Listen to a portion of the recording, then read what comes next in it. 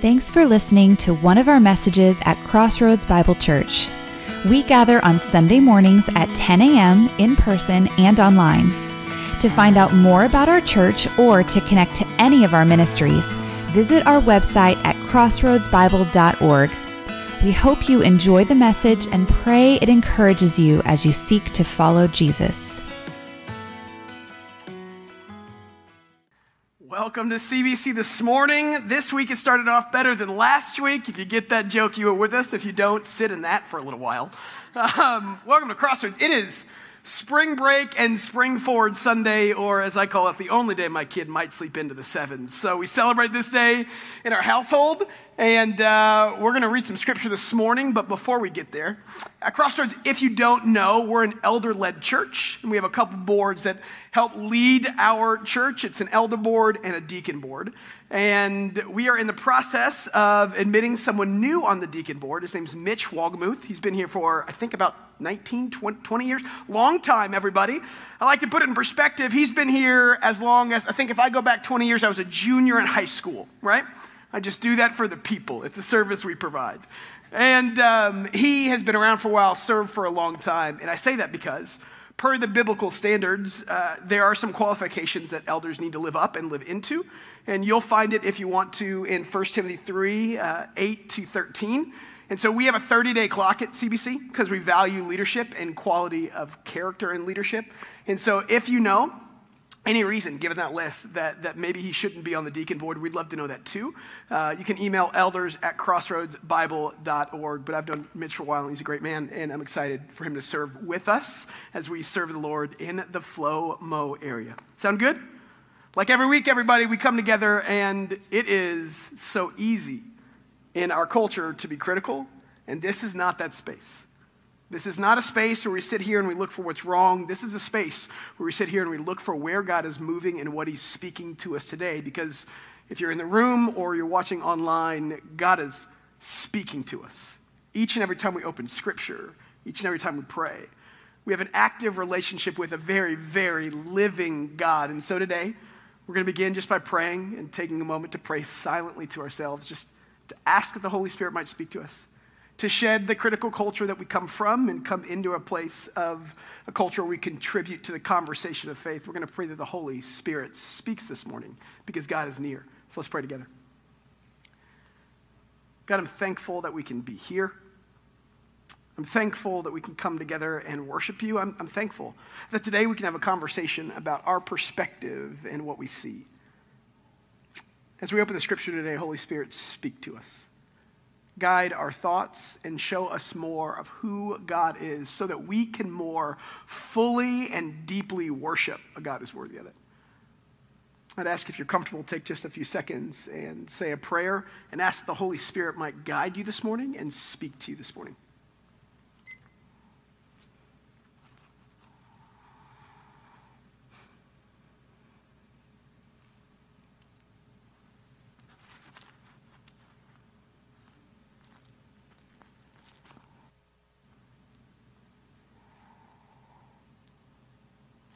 I ask you pray for me, that God might use the preparation and his scripture to do a work and show us all more of him.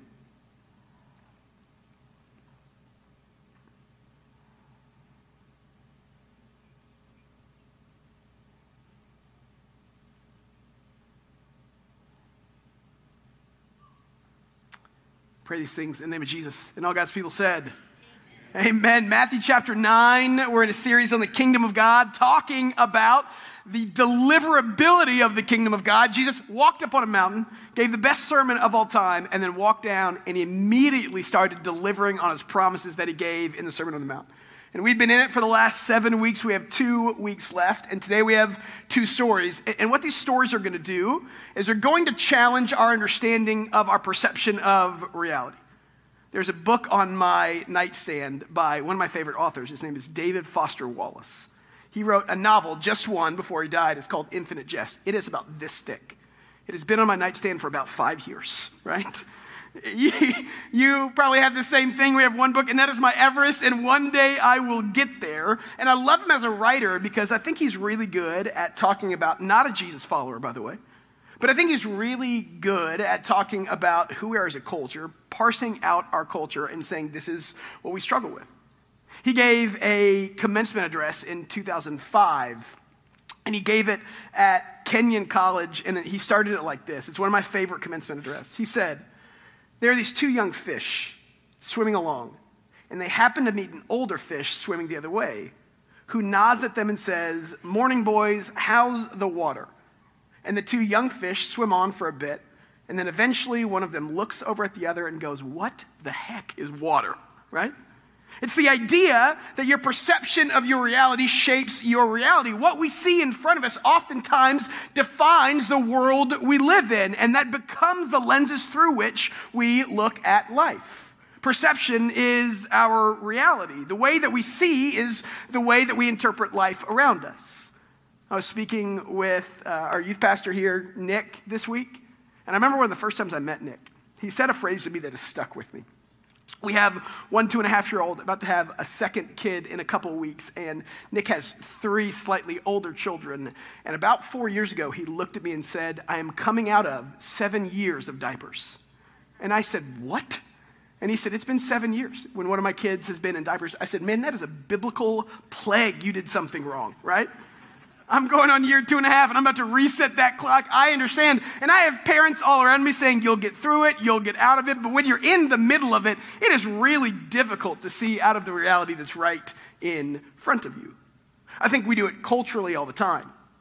There is an old tale used specifically about plurality of religion, and it's around an elephant. You've probably heard it.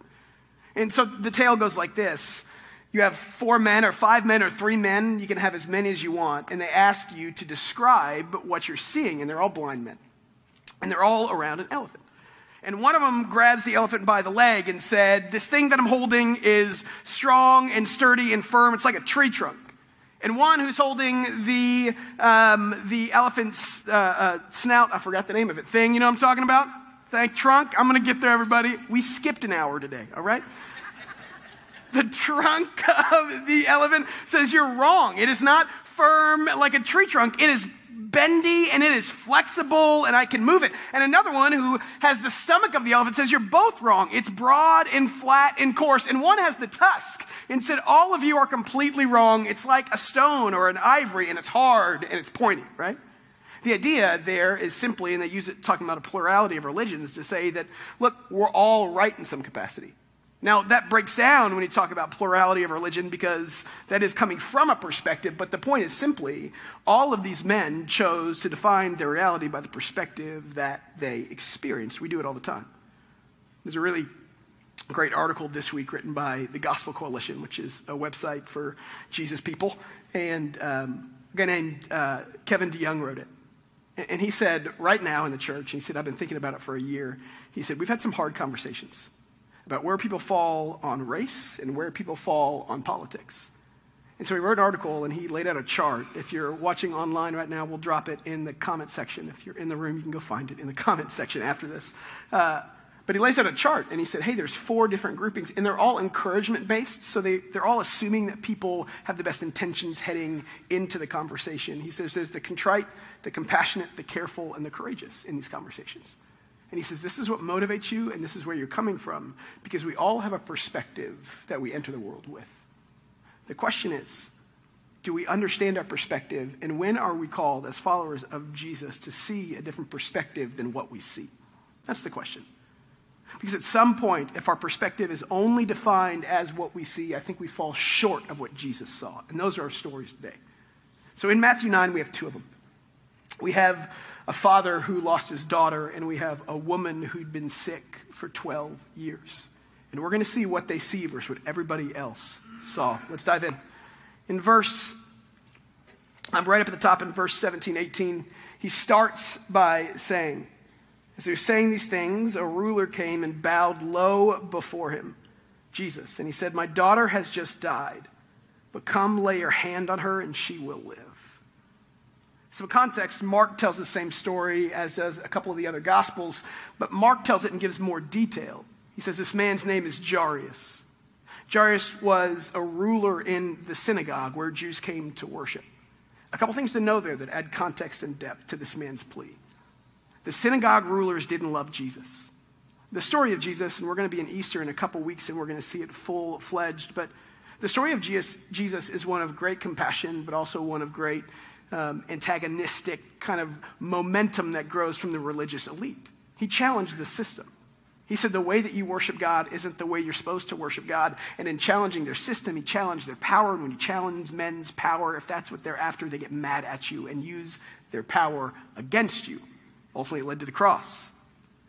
And so this man was a leader in the Jewish church. Jesus is healing people, and he's calling out the religious institution for not having the right heart behind their actions, saying they completely missed the point.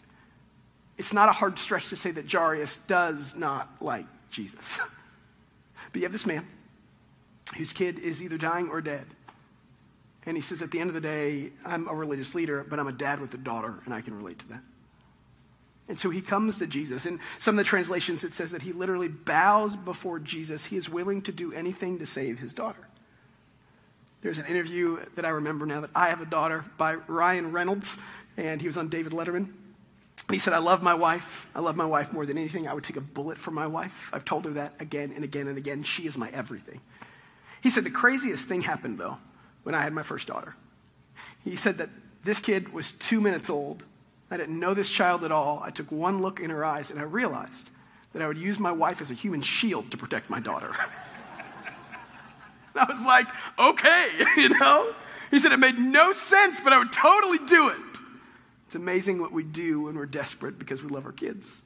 So Jairus comes as probably, you got to understand, this is a last resort. This isn't his first option. He wants to save his kid. And so he comes to Jesus, and he says, my daughter just died, but lay your hand on her, and she will live. So that begins our narrative. We're this act of desperation, hoping for things that other people don't see. And as Jesus gets up to go, literally gets up to go to the funeral of this girl, another woman interrupts. Look at the next verse. Jesus and his disciples got up and followed him. But a woman who'd been suffering from a hemorrhage for 12 years came up behind him and touched the edge of his cloak. A couple things to unpack in this story to grab depth of context is, one, this woman had been bleeding for 12 years, so probably from when she was a teenager to now. If you bled in the first century world in a Jewish culture, you were ritually unclean, which meant that people didn't touch you, which meant that people didn't befriend you, which meant that you couldn't get married, which meant that you couldn't have kids. Women that didn't bear kids in the first century world were seen as pretty much worthless. This woman has lived a hard life. She was ritually unclean, so she couldn't even go to the temple or the synagogue. She couldn't even worship God with other people. Think about that.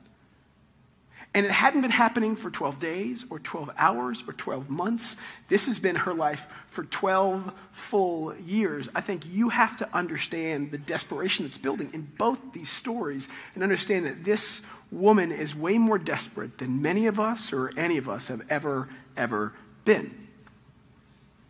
So she hears the stories of Jesus, and she said to herself, if only I touch his cloak, I will be healed. She's pinning her hope and future. She's pinning her life, because at this point, it's kind of like Matthew's painting the picture of a dead girl and a living dead woman, and she's saying, if only I could touch his cloak. That verse has, in some ways, brought up some questions over time, because I wonder why she says cloak here, and we're going to get into that in just a second. I wonder why she didn't just say, if I could touch any part of his body, if I could touch his heel or his big toe or his sandal or his cloak. I remember back in the day when I was a kid, I went to a couple golf tournaments, and I just wanted a high five from, but I would have taken anything. Like, I'm reaching out blindly, swatting at things, hoping I could touch a golfer as he walked by because they were famous people and I thought it'd make me a better golfer or something. It did not work, everybody, right? And so you have this woman who says, I just want to touch her cloak. And when she says that, that is steeped with some Jewish tradition. So when God gives the law in the Old Testament, the thing that defined the Jewish people, when God gives the marker of who they were as a Jewish people, the glue that bound them together in the book of Numbers in chapter 15, he gives them instructions on what they wear. And I'll read a little bit for you. He says in Numbers 15, the Lord spoke to Moses, speak to the Israelites and tell them to make tassels for themselves on the corners of their garments throughout their generations, and put a blue thread on the tassel of the corners. So it might not seem like much, but from the Old Testament law given, that idea of corners held significance. Because God said, you will put these tassels on the corners, and he's going to go on to say, and when you see those, you're going to pray the law, and you're going to be thankful that God delivered you from Egypt. I am the Lord your God. And so all throughout the Old Testament, it's pointing to the picture of a Redeemer to come. It's pointing to the picture of a Messiah. It's pointing to the picture of somebody who will right the wrongs in the world and make the Jewish people not suffer anymore, because God found the Jewish people in suffering and he delivered them from suffering with Moses and Egypt. And the rest of the Old Testament is them trying to get back there. And so fast forward. As the legend of what would be the Messiah grows, the very last book, the very last chapter in the Old Testament, it's an often quoted verse, Malachi 4:2 says this. It says, then those of you who fear my name, the Son of Righteousness will rise with healing in his wings. So here's, we've got to tie these two things together. That same word in the Hebrew for corners is what we see in the Hebrew for wings in Malachi, because it really just means fringes. So there was this legend in the Jewish world that the Messiah would come and on the corners of his garment would be healing. So when this woman says, I just need to touch his cloak, the edges of his cloak, she's actually playing out in her head prophetic Messiah sayings about the ability for him to heal.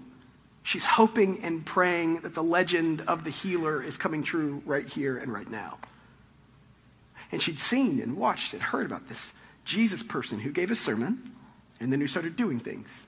And she said, I've heard it too. I just need to touch the edge of his cloak because that's where the healing's supposed to be, right there and right then. If I can just touch that, then I'll be healed. And so, the story she does. When Jesus, after that, turned and saw her, he said, have courage, daughter, your faith has made you well. And the woman was healed from that hour. A couple things that I don't want to overlook about this text. This is the only time that we know of that Jesus used the word daughter. This is the only time that he looked at this woman that was overlooked. And he said, I see you, and I'm sorry for you. And it's been a theme each and every week in this series as we see Jesus heal. But we live in a culture sometimes where we meet brokenness with shame, where we meet brokenness with it's your fault, or I told you so, or only if you should have and would have and could have. In all of these stories, when Jesus meets brokenness, it's with intimacy and compassion and love. He looks at her and says, daughter, you are healed. He sees the ones that aren't seen. He heals the ones that are broken. And he doesn't meet them with shame or guilt. He meets them with compassion and forgiveness and love. It's a beautiful picture of how we're supposed to interact with the world around us. So he looks at this woman and he says, daughter, you are healed. Your faith has made you well. And he does that for a reason. Because if this woman approached Jesus with this idea that if I touch the right part of his garment, that's going to make me well, he dispels that notion. He said, let me tell you something. Your right action didn't make you well. Your faith in who I am and what I could do made you well. He is destroying or shattering the idea that a formula delivered this woman and not faith delivered this woman. He is destroying the notion that she did X, Y, and Z, so now she's healed, because that is just meritocracy 101. That is the Jewish faith altogether. That is saying, if I do these things, then God will do what I want him to do, and that is not the religion we buy into. Our gospel is all about God acting because he didn't have to, not because we forced his hand. Our God is all about loving us when we shouldn't have been loved, not because we earned it or deserved it or did the right thing, said the right thing, showed up to church the right amount of times, touched the right part of his garment. Jesus looks at this woman and said, it's not about the corners. It's about the faith that you had in the first place. It's about what my kingdom is built on, which is faith in my ability to deliver. So you have this woman who's made well. You have this woman who over and over and over again just wanted people to see her and be healed. And finally, in this moment, Jesus heals her. But Jesus keeps walking. It says in the next verse, when Jesus entered the ruler's house where they were going all along the way, he saw the flute players and the disorderly crowd, and he said, go away, for the girl is not dead, but asleep. She's not dead, but asleep. And you have to know a couple things. In the first century, when they had funerals, they would hire mourners. The Mishnah is the oral interpretation of the law. So they were given the law, and then over years, they interpreted it. rabbis would say, it says this is what it means, and they wrote that down. It's called the Mishnah. And in the Mishnah, there's literally a quote that says that even the poorest man in Israel should not hire fewer than 2 flutes and 1 professional wailing woman at a funeral. Don't do this for me, everybody, all right? So the point being that it was a ceremony that even if you didn't know anybody, you hired people to mourn with you. In a collective society, it showed our collective mourning together. When one person died, it's a part of the whole. We talked about at the beginning, this man was well known. This man had influence. This man was a member in the community that had some kind of authority. And so Jesus isn't walking into 2 flutes and a paid mourner. Jesus is walking into a house of people that are mourning, some paid and some not. So that's why it says in the text that he walked into a disorderly crowd, because you had these people just wailing, because that's what you're supposed to do. And it's sad. It's sad every time death occurs. So Jesus says in our text that she is simply asleep. And this is the part that I think is different from all the others. When this man says, I've been healing people, I've been casting people out, I've been doing all these things to show that my way is different and my kingdom is different. This man Jairus comes to Jesus and says, I've got nothing else, please help me, my daughter is sick. When Jesus shows up and says, she is just asleep, everyone else looks, and the next verse, they begin making fun of Jesus. Some versions said they laughed at him. It's like they're living in 2 different realities at this point. You have Jesus, and you have Jairus, and you have this woman that's been bleeding, and you have everybody else.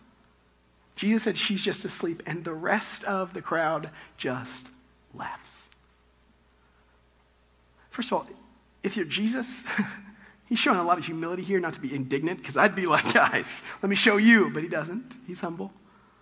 He doesn't have to prove himself. That's what meekness is all about. But it's like they're seeing 2 different realities in the water they're swimming in. Baseball season's coming up. I love baseball. My sister hates baseball. She will look at me often and say, baseball is less exciting than grass growing. I don't take it personally, but I just know at that point that we are watching 2 very different things. I remember I went to a game a few years ago with some friends, and we sat up top, and this one man for the Rangers was up to bat. And he had a single, he had a triple, and he had a home run in the game. So if you're a fan of baseball, you know that if he gets a double, that's a big deal. He's going to hit for something called the cycle, which is not uncommon, but it's not common either. It doesn't happen much. Most players never do it. And if you're lucky enough to go to a game where that happens, you consider yourself to be lucky in the first place. So this guy gets up there, and he actually hits a double. And I'm excited, because this is really cool. And I'm with some friends who never played baseball and didn't like God's game. And so I stand up and start applauding. And these guys are just sitting there like having a conversation. I literally turned and yelled at them and said, get off your seat and clap, right? And they said, what just happened? And I said, it's like we're watching 2 different games. My sister watches it and says, nothing ever happens. I watch it and say, there's a game inside the game you don't see. You don't understand what's happening with the shift or the fact that this guy's a fastball hitter. It's a 1-2 count. It's probably going to be an off-speed pitch, which means it's slower, which means he's probably going to pull it to left field if he's a right-handed batter, which means that you have to shade the corners. There's a game inside the game that people don't see. If you don't know the game, your perception is your reality. Jesus is looking at this perception in reality completely different than the people around him. The question is, and always has been, what do you see? Jesus walks and talks and sees things differently than the people around him. And so I also love how Mark Twain puts it. When I do weddings, I quote Mark Twain at the beginning. And he talks about how being married, love in general, gives you a new lens through which to look at the world. It's kind of the honeymoon phase of every relationship. That being married is going to change how you see Mondays now. Mondays are still Mondays, but it's more exciting because now you're Mondays and married. If you got married a week and a half ago, you're like, Spring Forward is awesome. We should do this every weekend. No, we should not, everybody, you know? He has got this poem and he writes about it. And he said, love makes 2 fractional lives a whole. It gives a new gladness to the sunshine, a new fragrance to the flowers, a new beauty to the earth, a new mystery to life. It'll give new revelation to love, new depth to sorrow, new impulse to worship. In that day, the scales will fall from our eyes and we will look upon a new world. we got to ask the question, as followers of Jesus, what are we seeing? And how is what we're seeing shaping the way we live? How is our present and our perception shaping our reality? So Jesus walks in this room, and he says, she's sleeping, and they laugh, and then the end of the story. Jesus had the crowd put outside. He went in, he gently took her by the hand, and the girl got up, and the news of this spread throughout the region. See, these two stories share something in common.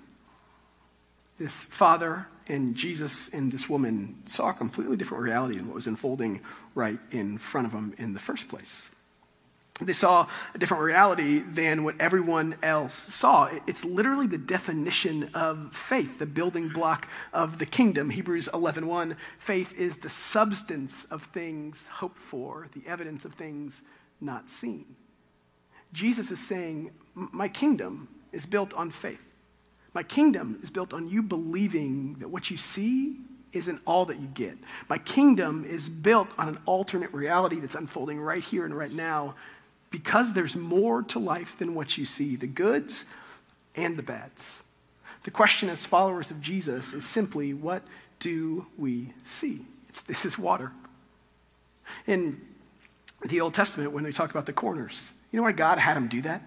He goes on to say in Numbers 15, you're going to put these blue tassels on the edge of your corners, because if you don't, you're going to forget and follow your heart.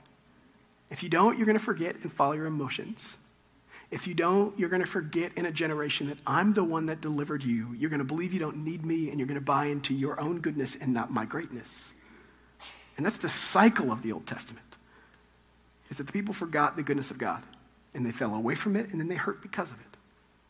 And so he has them do these things as a common grace to show them that what they see in front of them hasn't always been the truth. It is the simple idea of why we learn history in elementary school and middle school and high school and hopefully after. It's because, that phrase that those don't learn history are doomed to repeat it. Jesus is saying, don't believe all of what you see. The kingdom of God is here. And here's the difference between followers of Jesus and people that don't see the world the way that Jesus asks us to.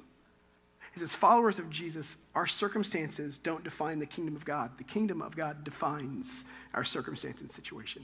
And there's a big difference there. It's a huge difference in literally how we see the world. We see it. We see the world right here and right now with eternity in mind. As followers of Jesus, our present perspective is formed with eternity, and we get to tell the story of eternity every day. That's the reality we live into, right here and right now. And that's the reality that these people believed in our stories. That's the reality that others couldn't see, is that being in the kingdom is seeing life in light of eternity. It's the reality of what they were living into. But here's what we have to stop down and talk about, is that not everybody's healed. Not every child is raised from the dead. And not every sick person finds a cure. That's the truth, And here's the difference between a health and wealth prosperity gospel and the gospel of Jesus. It's simply saying that you might not find your healing right now, but God's not done yet. And your healing is dependent upon how much faith you had. He didn't say to the woman, you had enough faith, you're healed. He said, you had faith, you're healed. It's not about believing more or doing more or giving more. It's about understanding that God is in the process of rebuilding and resurrecting and restoring the world to good. Again, he's fighting against the evil that we come in contact with that makes us or brings pain to the world. And it's about us seeing the perspective of the eternality of God and what he's doing in the world around us. One writer said it like this: praiseworthy faith does not doubt God's ability to act, but it does not presume to know how he will choose to act. Because here's what these healings done. The last 7 weeks of this series that we've been in, it's a foretaste of the kingdom to come. It's God saying, I'm not done with the world yet. I'm not done with your life yet. I'm not done with your pain yet. I will turn it into something good and better. That's why he says in the scriptures in Psalm 30:11, he says, you've turned my mourning into dancing. In Revelation 21, he says, ultimately, I will wipe every tear from your eye. There will be no more pain. It's the reality of the perception of the people that follow Jesus, that live and tell the story of eternity. Because we know that this isn't the end. The grave doesn't stop us, and that for followers of Jesus, there's an expiration date on pain and suffering. One of the best ways I've seen this talked about was I watched a funeral of Lois Evans. She is the wife of Tony Evans at Oak Cliff Bible Fellowship, and his son gave a eulogy. It's so good. I was going to paraphrase it and take credit, but I feel like I should read it. And so I'm just going to read what he wrote at his mom's funeral. He said this. He said, "I was wrestling with God because I said, if we had victory in your name, didn't you hear us when we were praying? Didn't you see the cancer? Didn't you hear us? Why don't you do what we were asking of you? Because your word says, if we abide in you and your word abides in us, we can ask whatever we will and it'll be given to us. Your word tells us that if we ask according to your will, that you will hear us. Your word is telling us in Mark 11 that if we pray, believing, and we will receive, we will be anxious for nothing, and through prayer and supplication, we'll make our requests known to God." He said, "Where are you?" Because my mom is dead. He said, "I was wrestling with God," and he answered. And God said, number one, you don't understand the nature of my victory because I didn't answer your prayer just the way that you want. Doesn't mean I haven't already answered your prayer anyway. He said, because victory was already given to your mom. There was always only two answers to your prayers. Either she was going to be healed or she was going to be healed. Either she was going to live or she was going to live. Either she was going to be with family or she was going to be with family. Either she was going to be well taken care of or she was going to be well taken care of. Victory belongs to me because of what I've already done for you. The two answers to your prayers are yes and yes because victory belongs to Jesus. And I know that it was hard for you to sit there and watch your mom die, but don't let that belittle the fact of how hard it was for me to watch my son die so she could live. There are always two answers to your question, yes and yes, because my grace is sufficient. Thank you, Lord. The eternality of the promises of Jesus reset our perspectives in the present because we tell the story of eternality, of the eternity of Jesus every day, right here and right now. This is water. That's why literally at funerals we quote Thessalonians and say, hey, we grieve and mourn differently because we have hope. It's why we celebrate Easter in a couple weeks. It's why he says in Hebrews that this is faith. The key to the kingdom of Jesus, this is faith.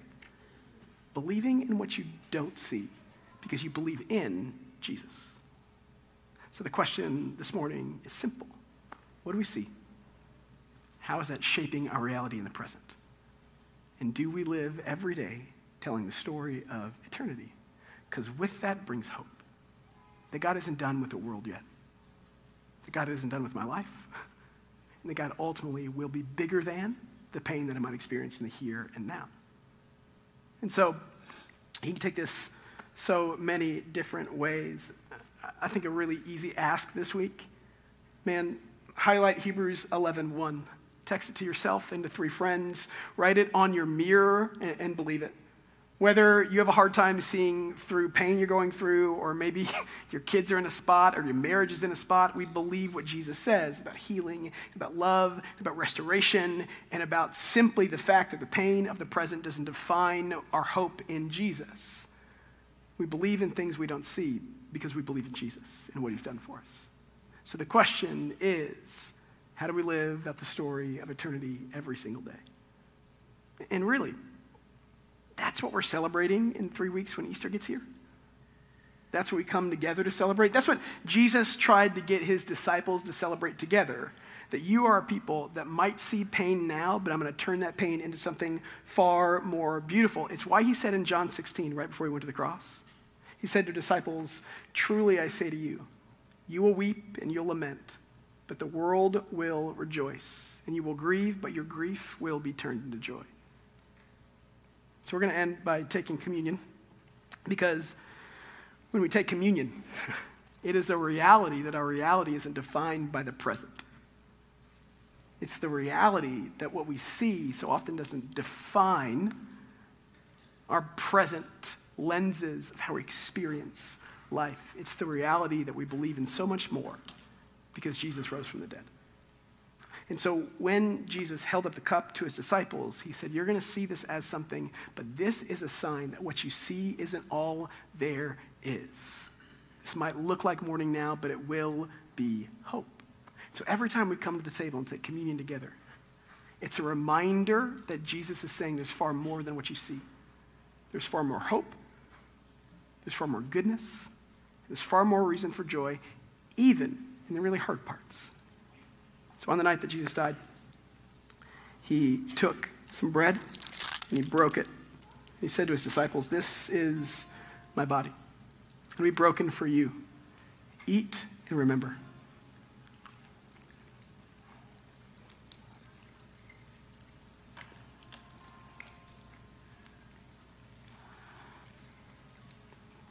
And then he held up a glass of wine.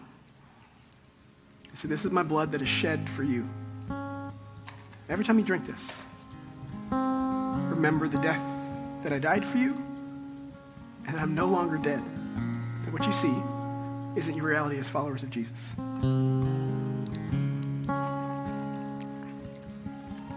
Let me pray for us.